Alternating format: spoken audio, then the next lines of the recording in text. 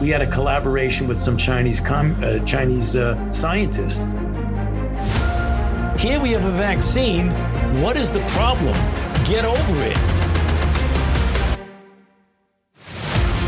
Now, if we do a really great job on new vaccines, healthcare, reproductive health services, we could lower that by perhaps 10 or 15%.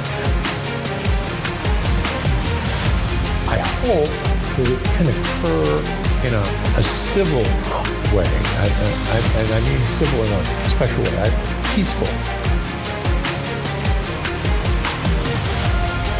The biggest question maybe in economics and politics of the coming decade will be what to do with all these useless people. I just see the need for such a dialogue, and I see the need for action. I see the need for a great reset.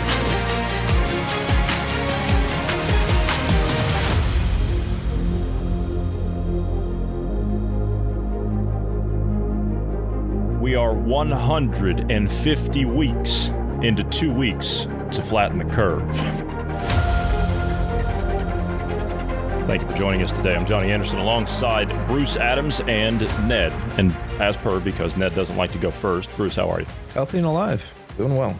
Glad to hear it. And Ned, with us today, new hardware and all. How are you, Ned? Oh, I'm fine. Hopefully I'm coming across nice and cheerful, loud and clear and whatever crisp. else. Yes, crisp. Yeah. Crisp. Very crisp, yeah. Crisper. Uh-huh. Crisper. I've done my own genetic therapy on my microphone. Uh-huh. Yeah, I see what you did there. Yeah, I see what you did there. Is that a Bill Gates microphone? It'd be dead. You'd be smashing it to bits out in the backyard, yeah. Anyway. Gouging his eyes out by now. Yeah. You know, he didn't make it to the meeting in Davos this year. You saw the sad news that he didn't make it. You know, I would really like to be at the hospital when somebody said DOE, he didn't quite make it. That would make my day. I understand. You know who else didn't make it this year? There's Prime handfuls Minister. of them, weren't there? Well, yeah, there's handfuls of them, but more specifically, more to the point, we should lead with this because I said yesterday, it was my fault. I said I was actually going to play it yesterday and I didn't play it. So I'm going to lead with it today. The Prime Minister of New Zealand has resigned. Yeah, Jacinda Ardern. She's out. She says that, she just doesn't have any more left in the tank. Here's what she said. And so today I'm announcing that I will not be seeking re-election. And that my term as Prime Minister will conclude no later than the 7th of February. It's very sad. It's nearly enough crying. You know why? Because somebody somewhere has gone, time to go. Now we got to see who steps up. Uh-huh. That's true. I have a collage here that I'd like you to take a look at. This is her over the course of 10 years. She looks like she's been vaccinated. She looks like she's had more than a few vaccines. And boosted. Oh, my God. It looks reminiscent of someone that was once a omnivore, then went vegan. That's what it looks like. Yeah. I have a family member that is pescatarian and had a similar transition like this. This is quite a fall in a 10-year time period. And I have to say, she's younger than I am. And you see what the kind of stuff that she's been doing over the last few years. You see how much that takes a toll on you. You actually reminded me of something a wise man said in a film to a hobbit when they were speaking about Gollum. You shouldn't hate them. You should pity them. Because she just reminded me of Gollum. Yeah, that's kind of what she looks like. That's what power does to you if it's used wrongly. My goodness. That's her karma catching up with her, that is. Yeah, but in the case of Gollum, to be fair, the Hobbit before was a little bit different. He wasn't necessarily evil or what have you. He gave in to the greed and whatnot. People that were pushing the jab and are still pushing the jab and were doing the kind of things that she was doing, I don't know. Pity is something that's difficult for me in those kind of for those types of people. I didn't say she shouldn't be hung, drawn, and quartered. I Fair. just said you That's fair. should pity them. You should just pity them for the individual they've become. That's fair. Yeah, because they had a choice to either be ethically, morally, spiritually correct or not. And She is a product of what she's done and where she's put herself, and she does not look happy or healthy. Yeah. So no, she doesn't. Compassion has to shine through at that level. Whether justice takes its toll, well, that's another thing. Yeah, there is accountability. Maybe she needs to take lessons from the Finnish prime minister. Well, you mean just continue to drink and party and go on about how Ukraine is, whatever she said. I have that clip somewhere. I have to dig it out. But she's on the board of, I take it, we should just continue this war forever sort of crap. More or less, yeah. And I showed you in prep the Ukrainian breakfast yesterday, where you had Fareed Zakaria from CNN, Mark Rutte from the Netherlands. You had Chrystia Freeland. Freeloader Johnson. And then you had Boris Johnson, yeah. Bless him. Freeland. Glad he was there. Free breakfast. Yeah. Freeland, I've got a clip of Freeland here at that breakfast yesterday. And we need to realize there's a lot we can learn from what Ukraine is doing right now. And that is ultimately the reason that I think we should have a lot of confidence. I think Ukraine is teaching all of us, again, the true strength of democracy. Something that in good times, it's easy to not think about that much, Fareed. And I think what we see in Ukraine is people who are free, people who understand what they're fighting for, and I think very critically, people who have social solidarity. You know, it is so important that President Zelensky is there, that you have millionaires, multimillionaires, and their sons and daughters in Ukraine and on the front line. This is a fight of the whole country. Can we disseminate what she just said? By all means, go ahead. Because basically, she said, I'm glad Zelensky's there. Well, she's probably hoping that he gets a bullet in his head before it all ends. You mean like most of his cabinet when did she's a couple talking of days about ago. the people are standing up and fighting and everything. Now, there's every man and his dog. There's more of other people in there than there are Ukrainians on the front lines and whatever. So she's saying all this waffling about, and we can learn a lot from it. Learn what? And the truth is, she said, and it shows the strength of democracy. Yeah, what a shambles it is. What democracy actually stands for and how it can ruin something out of stupid ideals. And what does democracy stand for in Ukraine? How you can be so uncaring about anybody because they don't care for anybody there. Yeah, I'd say it's I'd say, yes, dear, it is. It's a shining pinnacle of democracy. It actually shows you who and what you really are. Yeah. I'll agree with her in that aspect. You know, what we discussed yesterday, or well, depending on when you listen to us, Friday, because this will be out on Monday. But depending on how you look at this, I look for them to expand what's going on over there. And you'd brought that up before, Ned. You said, you know what? They've got their war now because that's always their fallback. That's always how they can hide their guilt of what's about to happen at home. Right? Whenever we have domestic problems, what do? We always gin up a conflict and mess with foreign affairs somehow. We always do that. And they've got their little war going on. And as you said, you've got more mercenaries, I guess, mercenaries from both sides. Mercenary is just the person that gets paid to do a conflict. Yeah. So basically, and that's exactly what you've got.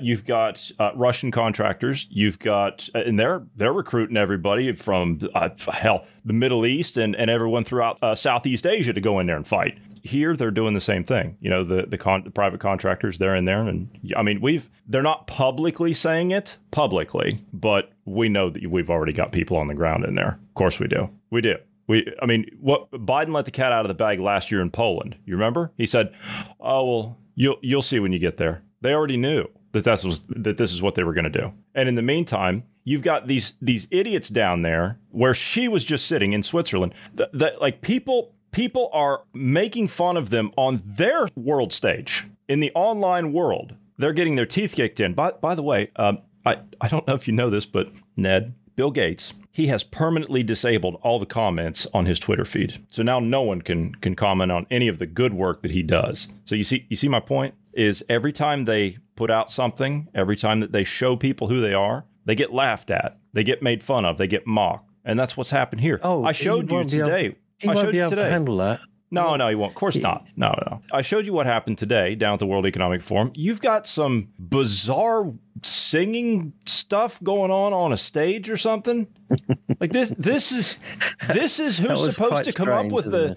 Yeah, this is supposed to be the group of informed and enlightened people that know better than we do. And they're going to somehow create this utopia. You got singing morons on a stage down there in one stance. And then in the other stance, you've got Al Gore, of all people, screaming like a hysteric child that's had too much sugar about impending climate doom. And then you've got Klaus Schwab saying, how do we be the masters of the universe? Exactly that. Like he's some kind of a pound shop Bond villain or something. Like this. Can you imagine it? Can you imagine it if they all have their own Meta VR, who their avatars would be and how they would? Oh my God! Did you hear Klaus this week when he says, oh, I got my avatar and I took to it very well. It was quite interesting. Yeah, I can imagine. And I was asking Bruce. I said, can you imagine how you'd feel if you're in the VR world and you see a little avatar of Klaus Schwab walking up to you? It's probably something close to a Skeletor wearing a lot of lingerie or something. Actually, I've seen his avatar. It's a furry in an SS uniform. Oh my God! It would not surprise me. It would not surprise me. And then I played this yesterday, but it's only a couple of seconds here. I played this yesterday. Then you've got this creature from the UK, former Prime Minister Tony Blair, who belongs in Belmarsh prison. I'll say it again, and I will continue to say that, along with George Bush. Talks about how we're going to have more jabs. And we'll go down the jab route. We'll go down the COVID route because I know you got some research you want to go over. And we've got something on our end, too, that we were just kind of brainstorming back and forth on the phone today. So we can go down that road. But I want you to hear what Tony Blair says. This, again, this is current. This is just 2 days ago. He's on the stage telling us that, well, look, we're going to have more vaccines down the road. We're going to have multiple vaccines down the road, and you're going to need the digital infrastructure to be able to manage these. You need to know who's been vaccinated and who hasn't been. Some of the vaccines that will come on down the line will be multiple. There'll be multiple shots. So you've got to have, for reasons to do with the healthcare more generally, but certainly for a pandemic or for vaccines, you've got to have a proper digital infrastructure. And many countries don't have that. In fact, most countries don't have that. And do you know why? What you said the other day fits totally into that. And in some respects, they must be getting slightly scared. That's why they want their pilots and their staff in their aircraft to be unvaccinated. Now they're starting to understand that unvaccinated blood is good. Yep. And they're going to want that for who? Of course, for themselves and their services. Guess what? Nah. No. No. Nah. They can't have that. Do tell. I tell you what, it's just that is broadcasting that basically we've got to get the rid of everything. He's self-serving. He came out of that because he's totally self-serving like the rest of them, and that's what he proved by that statement alone. Just because it's current that they're realizing that being vaccinated is a problem. And he's just broadcast it. And that's disseminating what he says. They do tell the truth to some respect, but that has turned into quite a comic show this year. It really is.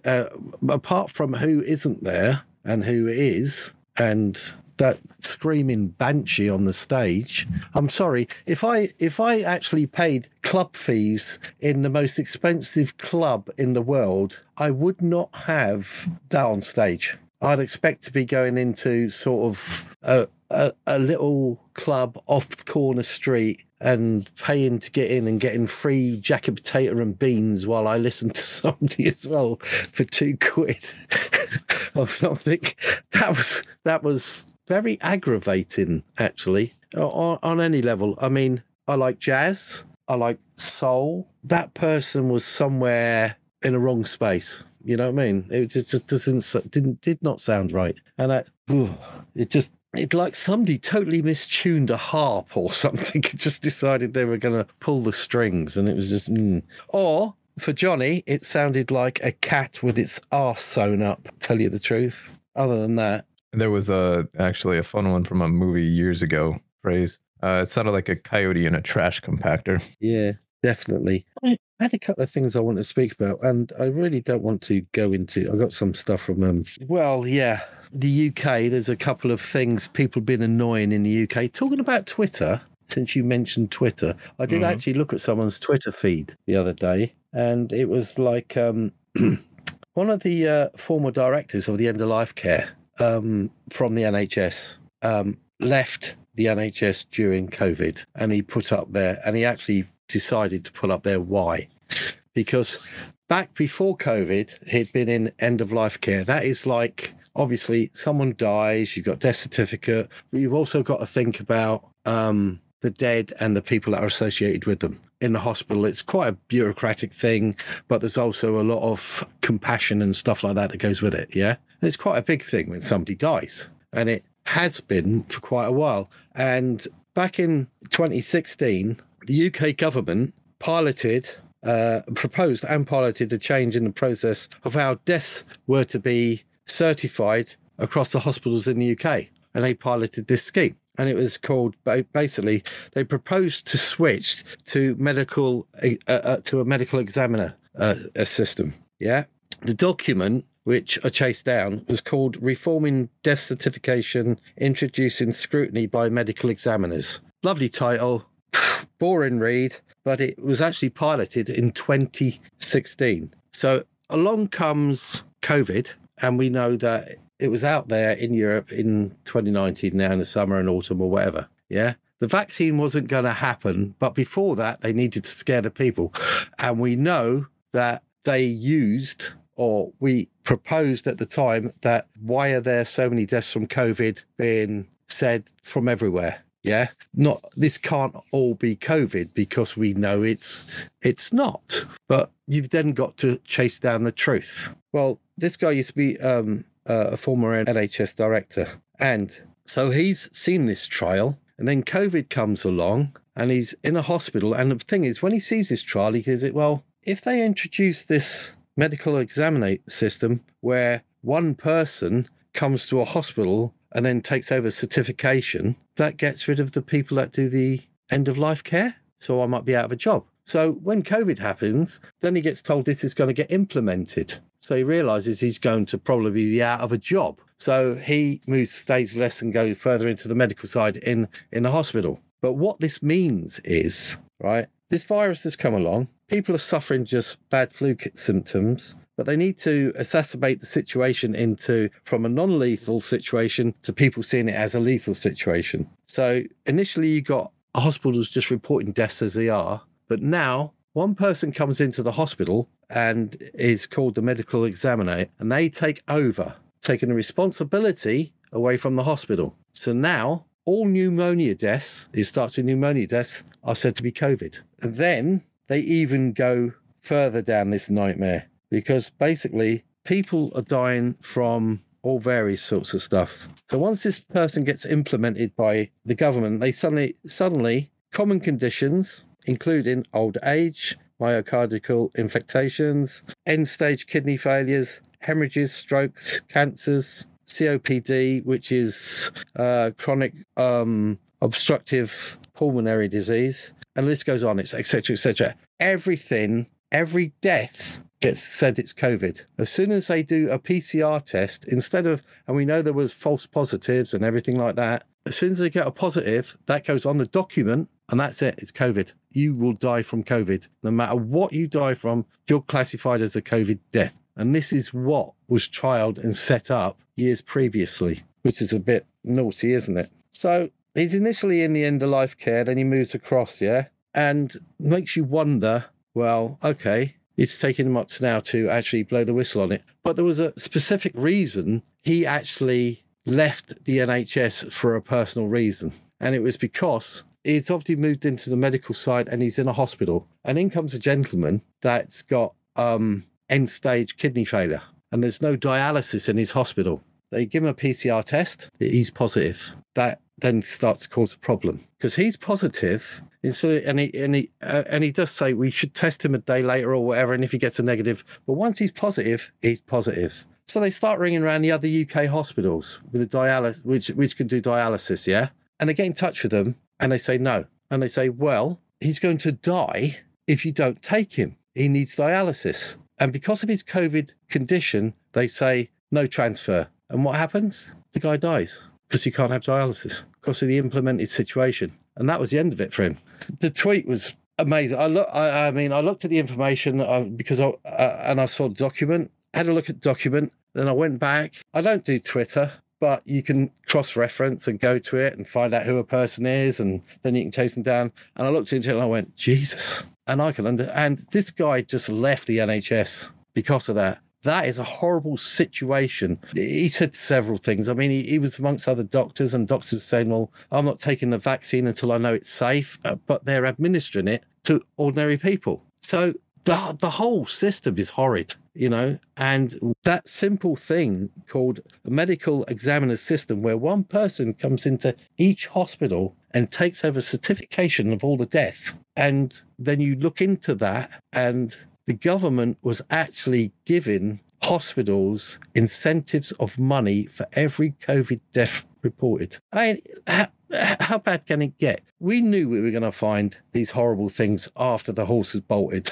but that's another one. But you've got to dig these up. I mean, it's just... We knew the research papers in the start. And you know what? Honestly, me personally, right? I know that the rest of you can probably relate to this, and maybe the listeners can or can't. I don't know. But my thought process when it all started was, when this gets to a point where they're going to start pushing jabs, this is long before that was even, before there was even talk of that. And the mRNA thing, that didn't come until later, because then they started to say, well, we're working on a new thing here. And yeah, right. So that's when we started to figure out that's not new. You've known about that for many years. But nonetheless, the mere fact that you had all of that hype and all of that scaring and fear-mongering to push you into it, that alone right there was enough of a red flag for me to say, hell no. Whatever you're pushing, hell no. Just the amount of fear that surrounded it. It's salesmanship. Yeah, that was enough for me to say, But it's just, it hurts to dig it up. I mean, hands up to him. He left, but the cost is high. How many people remained and continued it? That's the problem. Yeah. Do you know one of the most ironic things in schools nowadays? You have to be more specific because what they're teaching these kids. Secondary schools, yeah. The thing is, I've got a child that's going through GCSE mocks and going to be taking GCSEs, yeah? Now, you take all these subjects, whether they're English literature, we don't do American, chemistry, biology, physics, geography, woodwork, all the rest of them, yeah? But they start off when they go to secondary with society and ethics classes. But there's no exam in society and ethics. You'd think that that's the one you want an exam in. No, by the time they get to year 11, that's like a spare slot. You can still go to the classes, but there's no exam. But the irony of the world we're living in, I get it. It actually fits in totally. There is no society and ethics exam. The irony of that hit me this year, because I didn't realise that. So it's just ridiculous, but it does fit the picture. Ethics. I'm glad you brought up ethics. Let's talk about ethics for a minute. And more to the point, let's talk about MP Andrew Brigden for just a moment. Ethics. That's all he was. Well, he was suspended because, he crossed the line. He crossed an ethical line in Parliament, you see. An ethical line. Yeah, he crossed the line, actually presenting data and information in there that was relevant to what we're seeing in the fallout of this horrible nightmare that we're all living through, and the decisions, that a lot of people made under duress, I would argue, without their knowledge. He was interviewed by the BBC, and I just so happen to have a little snippet of that, and we can play that here for just a second. And they did let him speak, but you could see, as you were pointing out, but you haven't heard this yet, but as you were saying, that they did it as an intentional piece to try and discredit him and make it even worse. But this is what he had to say.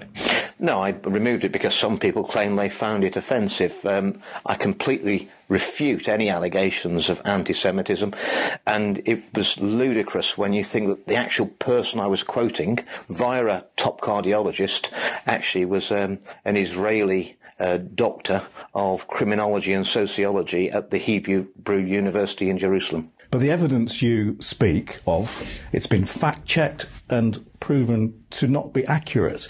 Your arguments have been debunked by scientists that have been debunked by the Department for Health. Are you saying? Let's have the debate in Parliament. Let's have the debate. Let's have the debate. Let me bring my experts, and let Hancock bring Whitty and Valence, and let's have that debate. They won't have it. Rather than debate it in public, and rather than put out loads of tweets, why don't you take yourself off and speak to the experts at the Department for Health and let them tell you what they think one-to-one, so you can understand where you may have gone wrong, because they are saying you are wrong. Well, I'm not wrong when I look at the public. I've been approached by hundreds of people. I've had thousands and thousands of emails of support from the UK and around the world. And I've been put in contact with lots of doctor groups who are aware of the harms that the vaccine are causing. What do you think your constituents think of all this? Now they've elected a Conservative MP and you've been kicked out of the parliamentary party. Well, let's see what the parliamentary party do. If it's about talking about vaccine harms, there's very little I can do about it. It is a real issue, and it's growing. Awareness is growing of this issue. It's tremendously important. In fact, I can't think of anything more important. You seem to be sacrificing your political career to do this. If that's what it takes, it doesn't matter about my political career. There's something seriously going wrong in this country, and quite honestly, Tony, it's been going wrong for several years, and it's got to stop. Perhaps, Ned, you should do what the presenter there suggested. Perhaps you should meet with the public health officials one-on-one, and they can tell you where you've gone wrong. Re-educate me. You got it. Well, that's what they're saying. We'll re-educate you and tell you how to speak. Don't you care about your political career? Don't you care about that? No, good man. Good man. Yeah. 100%. He is right. Put it in the public. How can a bloke at the BBC say, let's not debate this in public? I mean, that itself is damning. One of the most outspoken people out there, which is being asked to be re-educated, is what is it? It's to do with Canada. He's a Canadian. Jordan Peterson. I've heard that. Yeah, I've heard the name thrown around quite a bit. He's well read. He knows his stuff, and he's a very intelligent person. And his peers, his betters in Canada, because he's a psychologist, practicing psychologist, I told him that he's got to come back to Canada to be re-educated. He's got to take a course on how to speak on YouTube, etc., and that because he's saying it all wrong. And if they don't, they're going to strip him of whatever. And do you know what his answer was? He says, well, there's only two answers to this. Either all you liars resign, or you strip me of my psychology, whatever status. So, and he said, whatever happens, this will be done publicly. And I think, yeah, well done you, sir. Because I mean, but the thing is, he's capable. He's able to do this because he's got his own money and he's on a platform which he can do it. Whereas a lot of people in the world cannot. So I fully. There's actually other people within that practice that he actually knows and has talked to. And they say, well, we're not ready to stand up and talk. I mean, personally, that rile me, tell you the truth. But it's all about your monetary standing. And that is what is stopping loads of people from speaking up. And I'm sorry, it shouldn't stop you, because this is what's brought everybody here. Money is a tool. The misuse of money has brought us to this stage as it is. And chasing it, what the people don't understand, if you don't stand up, take a hit or whatever, this is going to steamroll over you. It's going to steamroll over everybody. And if you think, like Martin said about some of the people he knows, well, it's not affecting me yet. It is. It affected you. And now we know for a fact everything seems to go back to the mid-teens, the 2015s, the 2016s. Things were well organised and laws and papers were rewritten. And, I mean, they're even still rewriting it. I think, was it in... Oh, man. Didn't your House do something? Your Congress passed something in December, didn't they? Well, whenever you say that now, I get all shaky because the first thing that comes to my mind is, oh, God, what'd they do now? Right. Just, like in the early days when we had your FDA or... What's the FTC? Federal Trade Commission. The Federal Trade Commission, and they were going round and saying to these doctors who practice natural medicine, you can't say that, and we're going to disband you or take you down and everything. Yeah. Was it the FTC or the FDA did that? Well, I think they both did. Okay. I don't. The Federal Trade Commission, they deal primarily in like markets and stock trades and things like that. But if there's a company, right, go with this, right? There's a chap called Eric Anthony Nepute. That's Nepute, yeah? Now, the federal government is suing him, apparently. In the early days, he came out with, guess what? Take your vitamin D, take your zinc supplements. Oh, no, we can't have that. Oh, no. Stuff like that. Okay, he even mentioned intravenous vitamin C or whatever, but he was very vocal and he continued it, yeah? All right. And he continued practicing and carrying on and whatever. Now, in December, Congress passed the COVID-19 Consumer Protection Act, right? The new law prohibits deceptive acts or practices related to the cure, diagnosis, mitigation, treatment, or prevention of COVID-19. And under that act, your Department of Justice and the FTC are going after this guy.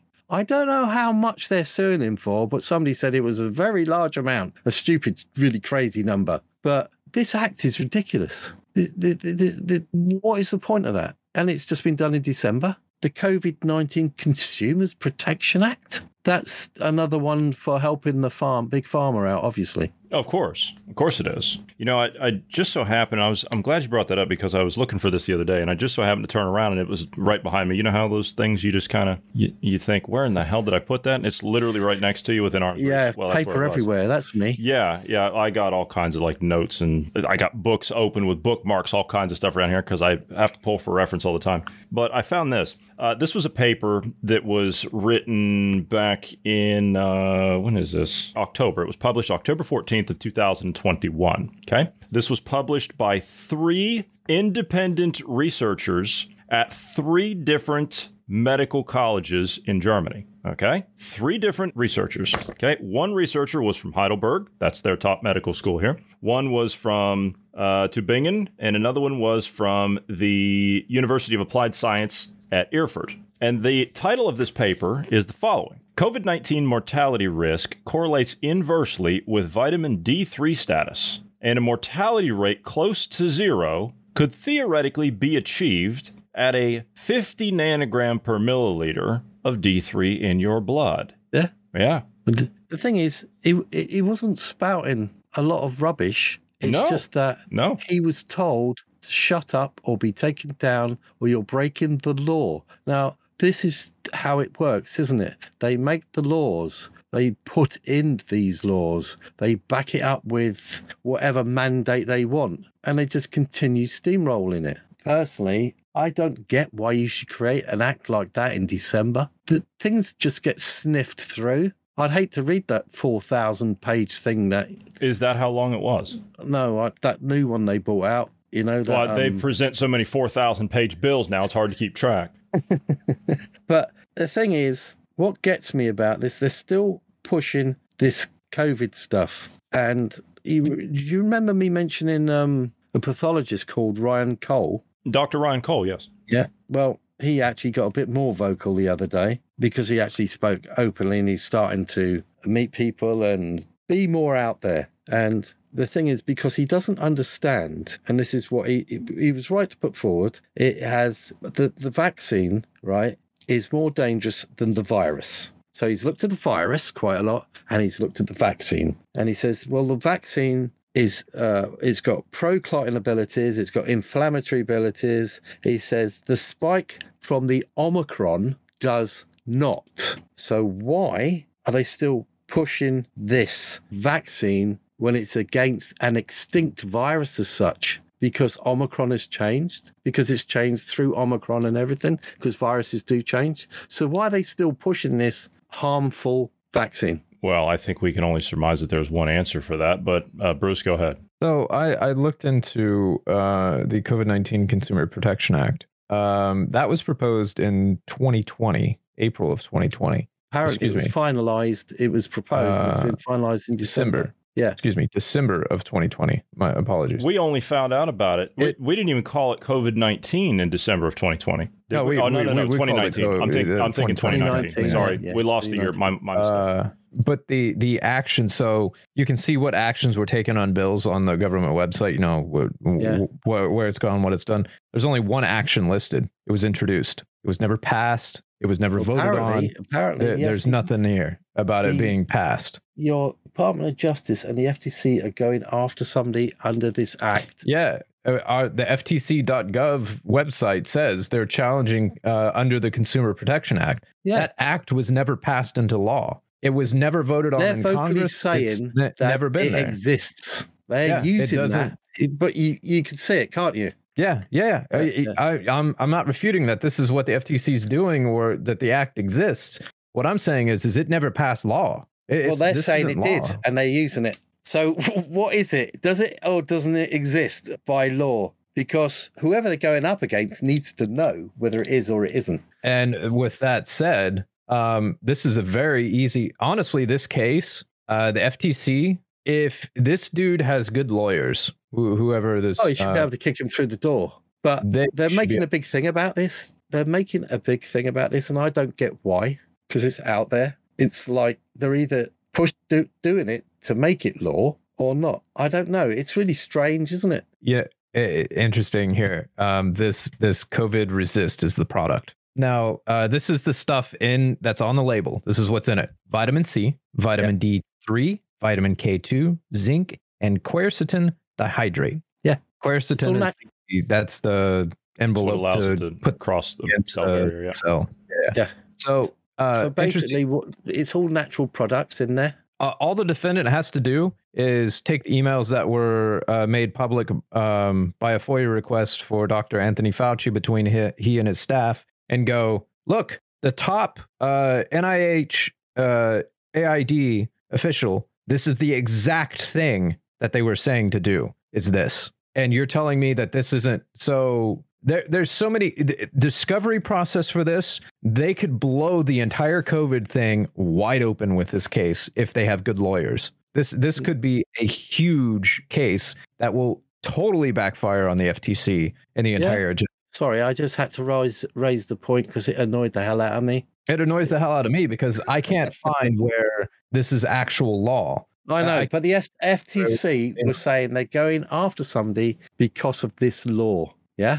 So there you go, Bruce. Nice to annoy you, but hey. Where was I? I can't remember. Yeah. So basically, this is an extinct virus. This vaccine is proposed against an extinct virus, really, because it has changed so much. And that's from a pathologist. And and he really goes into telling the destructive side of it. People need to listen to pathologists. He is able to do it because he's got his own labs and everything. Yeah. But some of these people that are starting to stand up are independents, and it's really, really good. And they do know their science. And when governments say, even the BBC, listen to the scientists or whatever, they're not real.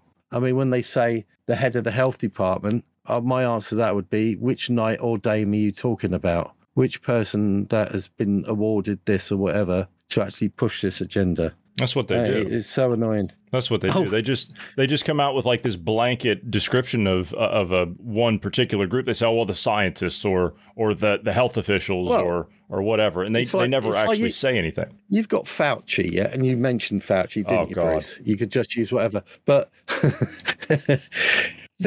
what do you remember Martin saying something on air? Was it yesterday? I spoke to him and I said, which swear word was that we had to bleep out? No, I said to him, I think that's why he mentioned I was going to say something, and you just triggered it by saying Fauci. It's just Fauci was in the NIH, yeah? Okay. He was in the NIH. He's the head of the NIH AID. Yeah. Okay. Right. Well, he was. So, he's not anymore. So there's an office. Hold on. He's a simple civilian now. That's all he is. Oh, he's a bloody hero. Twat. That's right. Wait till his book comes out. There's an office in the NIH called Bioethics. The head person in that bioethics office, which you would think would be, if anybody, bioethics would be to hold him to account and keep him on the straight and narrow, yeah? You would think so, yes. Well, do you know who it is? No, but I have a feeling that you're going to tell me. A lady called Christine Grady. Don't know who Christine Grady is. She's been Fauci's spouse since 1985. Spouse? That's his wife? Okay. Now, I knew that his wife worked at the NIH. That I know. I never knew her name, though. Bioethics. No, because it gets confusing because sometimes she presents herself as Chrissy Grady. But then if you look up Christine Grady and you look up information on Fauci, there she is. Uh-huh. Christine Grady. So bioethics, the person that's probably supposed to hold people to task, is the spouse. So it's all a bit of nepotism, isn't it? Just a little bit. And it's not possible that she would be benefiting from those kickbacks that her husband is taking from Big Pharma. I don't know. I wouldn't like to say that. Just for the clarification of the listener, HR 133, that is the bill that is 2,124 pages long in this PDF file that passed and is law. It is one of the titles in there, covers COVID-19 consumer protection. And when did it get passed? 2021. There you go. Also, I want to point out that it was the senator for Mississippi. I had his name here.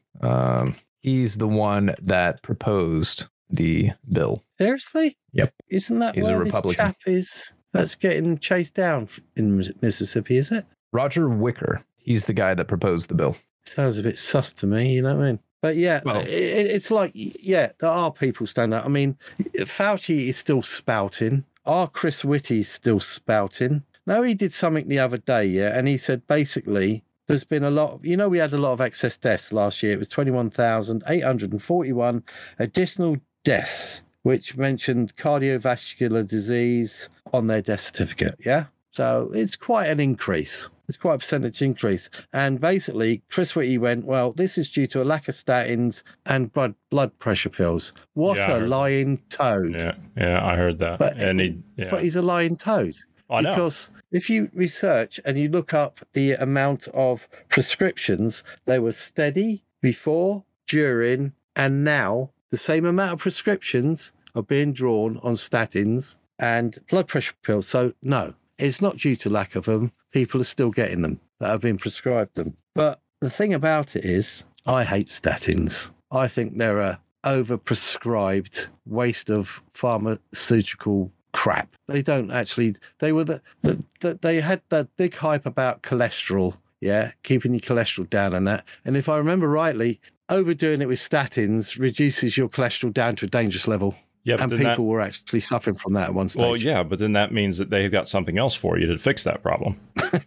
It's to up it. Well, just remember, I mean, if you look at it from the American side of things, I mean, why is it that we have the system that we have in America? Because you're not a patient, you're a customer. Yeah. But the thing is, there's been trials done on statins, yeah? And they don't really do what they should do. But the one annoying thing is they can have a negative effect on you, like a hell of a lot of medicines. And guess what the NHS guidelines for statins are? They say it's a medication to lower your cholesterol, and this is what they promote. It will be offered to anybody who wants them. Not prescribed, but it'll be offered to anybody who wants them. So you can just walk in and say, I believe I've got high cholesterol. I need some of those. Rather than the 10% that is prescribed. So your favourite newspaper, the Daily what? The Daily Fail. The Daily Fail, yeah. And the Express had something to say about this. They went, oh, yes, this is a life-saving statins for 25 million people now if they want it. Yeah, I saw that on the cover of the Express, and then you know what? As soon as I knew that it was nonsense, because as soon as I looked at the top of the Daily Express, there's a Ukraine flag next to the Union Jack. So basically, the NHS has told them, if you want statins, if you think you need them, just come and get them. But they can have an adverse effect on you, which is really, really scary. Because I did believe I did a little bit of research on it, yes. I mean, if you want to lower your cholesterol, there's several ways that you can do that, and you can do it through your diet. There's ways that you can do that, and I would highly recommend that if anybody wants to do that, then you take that. Do everything naturally. Yeah, exactly. Medication is the last resort. Now, have you ever heard of something called ALS? Amyotrophic lateral sclerosis, right? It's a progressive neurodegenerative disease that affects nerve cells in the brain and spinal cord, right? It used to be known as Lou Gehrig's disease. Now, there was a study done, on statins, and it was seen that significant elevated ALS, which is the amyotrophic lateral sclerosis, been reported because of statin agents, people taking statins, Okay? So basically, this ALS-like problem is associated with usage of statins, and the NHS has said you can come and get them. Pharma will be giving it, thank you very much. Well, how many millions of those would you like? They do the same thing with COVID vaccines. Look, you can just come and get these things. That's fine. You don't need one, but if you want one, you can get it. Book the whole family. You make don't Saturday need a prescription anymore. You don't need a prescription anymore. No. What did I mention? Oh no! Who did you have on the other day? You had that chap from in the Matrix, is it? Or Weston. Yeah, he was he was on from cuttingthroughthematrix.com. Yeah, Cutting Through the Matrix. That's it. Very interesting. I love listening to it. And he quickly mentioned something which you didn't follow up. What was that? The 20-minute neighbourhood nationwide Scottish thing. Oh my God! Scotland. Yeah. I'm glad you said that because yes, Scotland. That was. I did ask. I said, "What is it? They need an extra 5 minutes because they're Scottish or something, and they're never on time." I know. A bit tight on time. They want an extra 5. Yeah. Well, obviously, it's as they wrote it out. It's to help attain the UN's SDGs, which is your Sustainable Development Goals. Yeah. So this is their climate change plan, backed by legislation. Wouldn't you know? So basically, they expect to be prepared for them. Yeah, they expect to make significant progress, as they call it, by 2030. Something about that year. I haven't figured out what it is yet. But here's the funny bit. You mentioned 5 minutes. They expect to have zero emissions by 2045, 5 years before everybody else. This is a Scottish. I just found that funny. But they've got an extra 5 minutes. It was amusing. There's 5 minutes here and 5 years there. Who writes this crap? Like this? Did they get the same people? Did they bring in the same people to write this as the same people that wrote the agreement of like the borders, like the backstop for Ireland that went right out through the middle of the sea kind of stuff?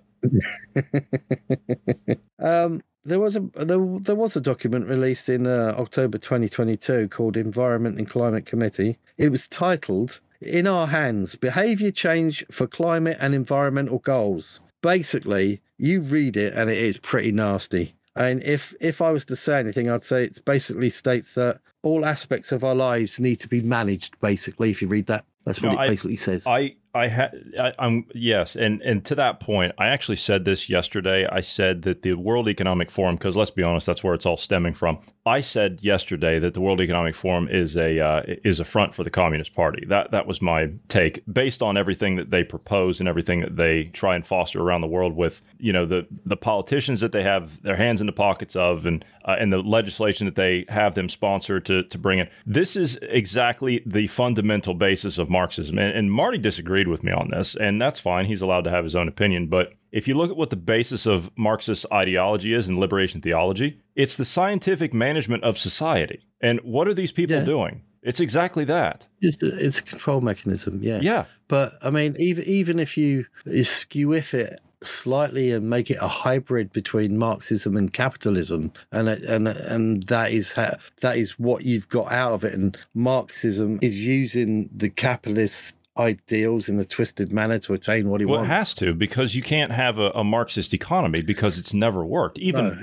Lenin was about to be overthrown because he tried to implement a Marxist economy, and he ended up having to go back to capitalism through the new economic policy. To get this hybrid, they spent 5-6 decades getting here. Yeah. Haven't they, really? Yeah. But anyway, these jocks, these Scottish people, they reckon they're going to... within your 20 minutes, you're going to have employment, shopping, health and social care, childcare. And I like the way I tell you what, they've really got their wording is really, really sickening. Schools and lifelong learning opportunities. Lifelong. What does that mean? That means re-education for the rest of your life.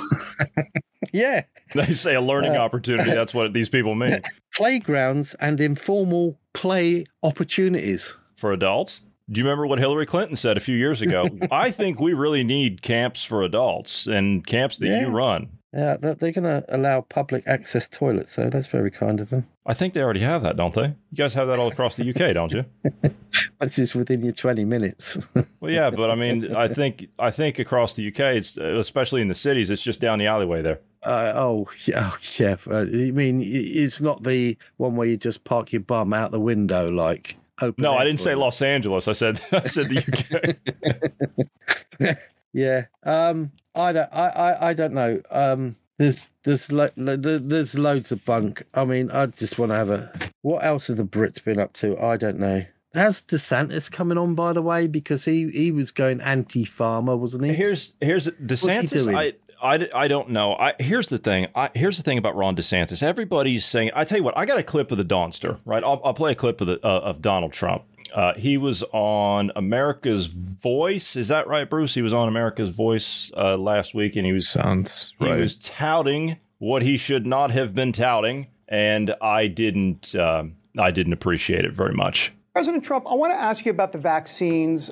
You know the base, you know MAGA well. They're not happy with it. The CDC is now saying they're concerned about a link to strokes in the vaccine. We've also seen significant spikes in COVID-19 deaths after countries introduced the COVID vaccines. We have these sudden death spikes as well. Look, I know you take credit for getting the vaccines to the American people in record time. I got that. Will you acknowledge now, though, that the COVID-19 vaccines were not as safe or effective as we were told by the medical community at the time? Well, what I did is, first of all, there were no mandates with me, and I had absolutely no mandates, and the governors were allowed to do what they want. Most Republican governors did the right thing, and most Democrat governors didn't, with the lockdowns and all the other things they did, including their views of the vaccine. What I did, I was able to get something approved that, has proven to save a lot of lives. Some people say I saved 100 million lives worldwide, but I was able to get that done in 9 months versus 5 years to 12 years, if it ever got done. I got the FDA to do things that it was pretty amazing what we were able to do. But as far as using it, as far as the utilization, I never demanded anybody use it. I never had a mandate. And I think that's very important to know. And I never had anybody, for instance, when I said, I never said close up. I never said we're going to close our country up. A lot of Republicans, now Florida did close for a period of time, as you know, but a lot of states run by Republican governors didn't close at all. And that was okay with me. I let them make that decision. What about the safety aspect? That's what people are concerned about now. Do you have some concerns about the safety of these vaccines? Well, I always do, but you have to understand there are the pros and cons.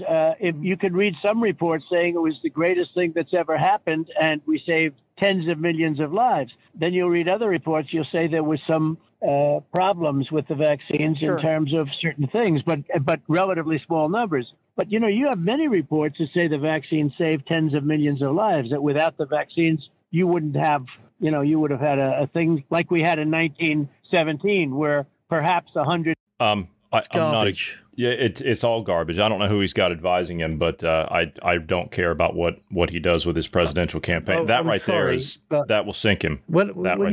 It's like, right, the one thing Boris did, he made a farce out of everything in the country, yeah? He made a farce out of the whole bloody thing, which to me proved what a farce it was. Even when he, like I said, and I keep reiterating, when he can stand in front of the camera and say, I know this doesn't cure you, I know it doesn't stop you getting it, but please take your booster. Makes a farce of it when somebody that's at the head of your government can say that. Trump, what he did in your country that was good was a lot of stuff, work for the working people, the wall, the pipeline, What he done with the vaccine, twat. He won't own up to it, and as far as I'm concerned, for your country to go anywhere, especially your Republican Party, or to actually manage to get some form of victory, is for him to get the out of there, excuse me, that is a beep, but he deserves that, and let others step in. He has no right to be there now. He is just splitting the voters. That's all he's doing. He's causing damage as far as I'm concerned. He doesn't need to be there. He should stand aside and back up somebody that was going for it. That's DeSantis. DeSantis. I know people that are. He's another one for and against. He did go for lockdown. He did shut down. He did shut down in the beginning. He's going against it now. Is it a political ploy? Well, but I think Trump has had his time. He has, yeah, that's true. And I wish he would just, as you say, just, get out. But DeSantis, you asked about DeSantis, you asked what he was doing. I like the stuff that DeSantis says. I like the stances that he takes. I think we can't trust anybody yet. Well, I do. We have to. We have understand. Well, sorry, you guys have to take a foot in somewhere like we do. Yes, but here's the problem with DeSantis. Here's the problem. There's a problem with DeSantis.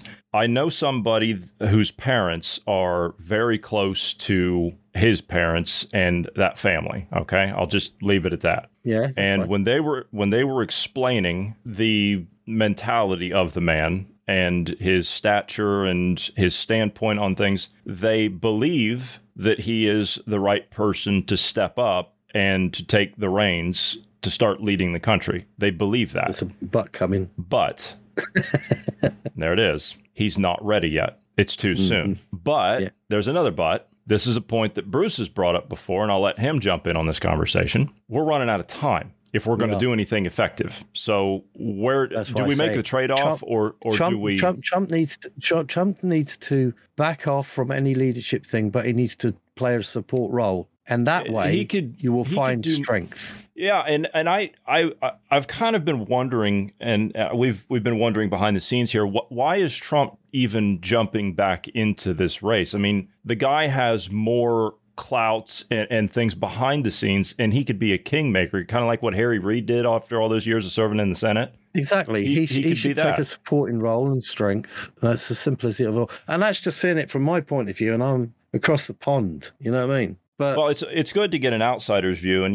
you and I have a unique perspective. I mean, me, of course, being an American, growing up over there and living the culture and everything, and seeing how it's changed over time, and jumping back and forth. Just putting up with Americans. Well, yeah, that's right. Like me, and it's different to get an outsider's perspective. So, I mean, that's something that a lot of people have issues with. I mean, it's when I look at something in the UK. I look at it from an outsider's perspective. I mean, I'm pretty familiar with how you do things there. That is what's appreciated. Anybody, this is where debate manages to work. It's like if you imagine that if you're in a position and everything that you are talking about and is on a chessboard in front of you, and you're playing against whatever opposing ideals or whatever, and you can get bogged down somewhere and not see something. But somebody that's standing to the side of the game can see sometimes a lot clearer that point, and that is what you do need.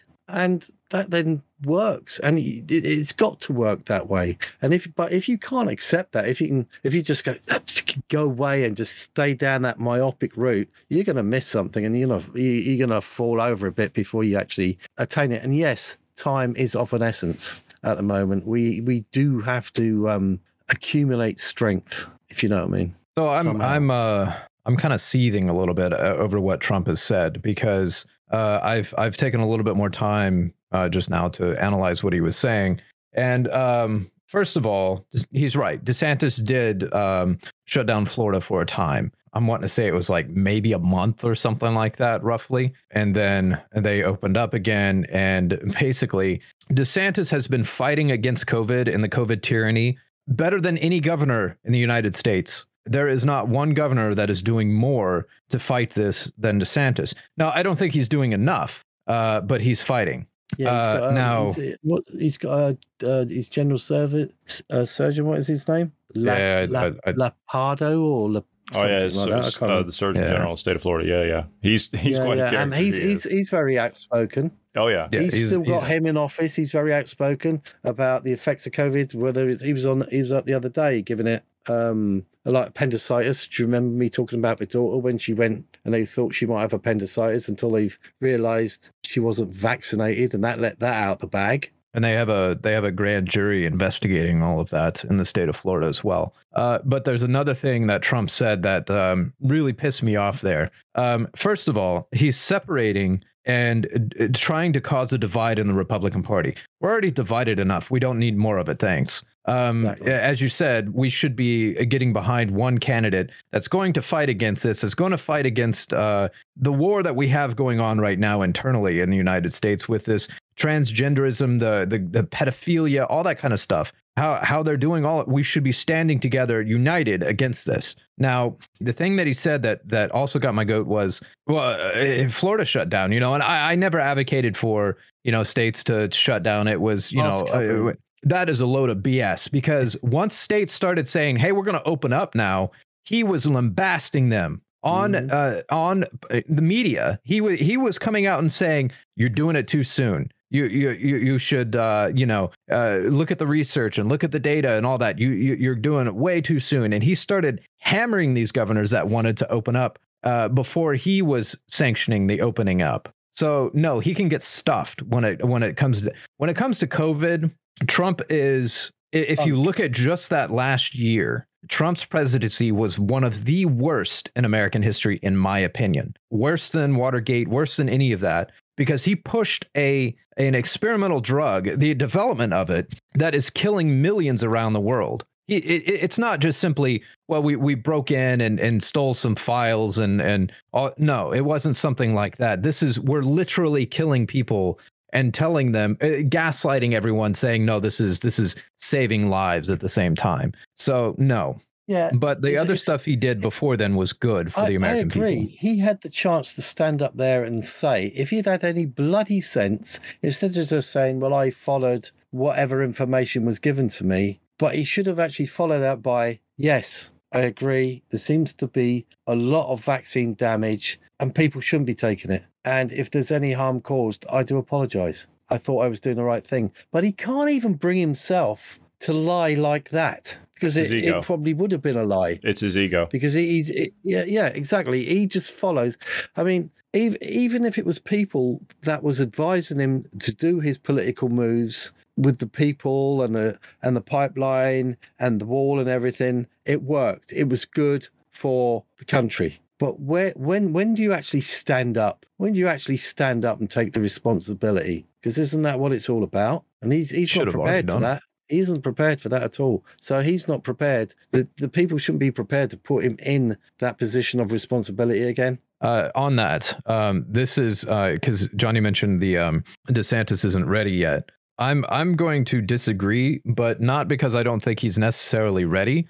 He hasn't been tried on what his policies are for anything really, as far as what is his plans internationally, as far as trade dealings or any of that. We don't know any of that. It's foreign policy. However, if you look at the Republican Party, and every single Republican that has been presented that has been good, minus a handful that have been taking good stances first, second term that they're in Congress or they're a governor or whatever, by the time they get elected into the second one, they're already lost. They're done. Like they're corrupted at that point, especially when you get to Washington, D.C. Look at Marjorie Taylor Greene. I heard last week, and I trust the person that said it, but I haven't heard her say it yet. She says, oh, yeah, Joe Biden. Oh, yeah, he was elected. He was elected legitimately. Yeah, she's backpedaled on the election integrity issues. Uh-huh. So all of a sudden, that's not a problem now. So, and she's in there, what? Is this her second term?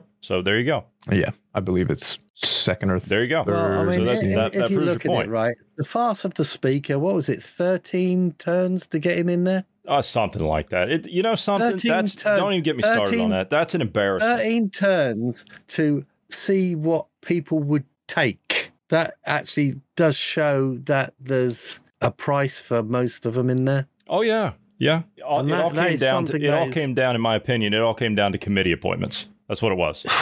It was, what committee am I going to get put on if I cough up my vote for you, and what guarantees do I have, and how many people can I get from your side to sponsor this legislation for X, Y, or Z if this gets done? How much funding can I get for this? What powers can we have on this committee for that subcommittee to put my vote behind you? That's all it was. It was horse trading. And it's an embarrassment. It's an absolute embarrassment. And every single person, rather you were supporting, what's his name? McCarthy. That's how insignificant I find the man. Whether you were supporting McCarthy or not, every single person who represents themselves as a GOP candidate on the floor of the House of Representatives, you should be ashamed of yourself. I know. There's not many people in there that are honest and truly outspoken. No, they ought to be ashamed. Really worried about taking. No, I was waiting to see a single congressman on the Republican side come out on a mainstream media news network somewhere and say, this is an embarrassment.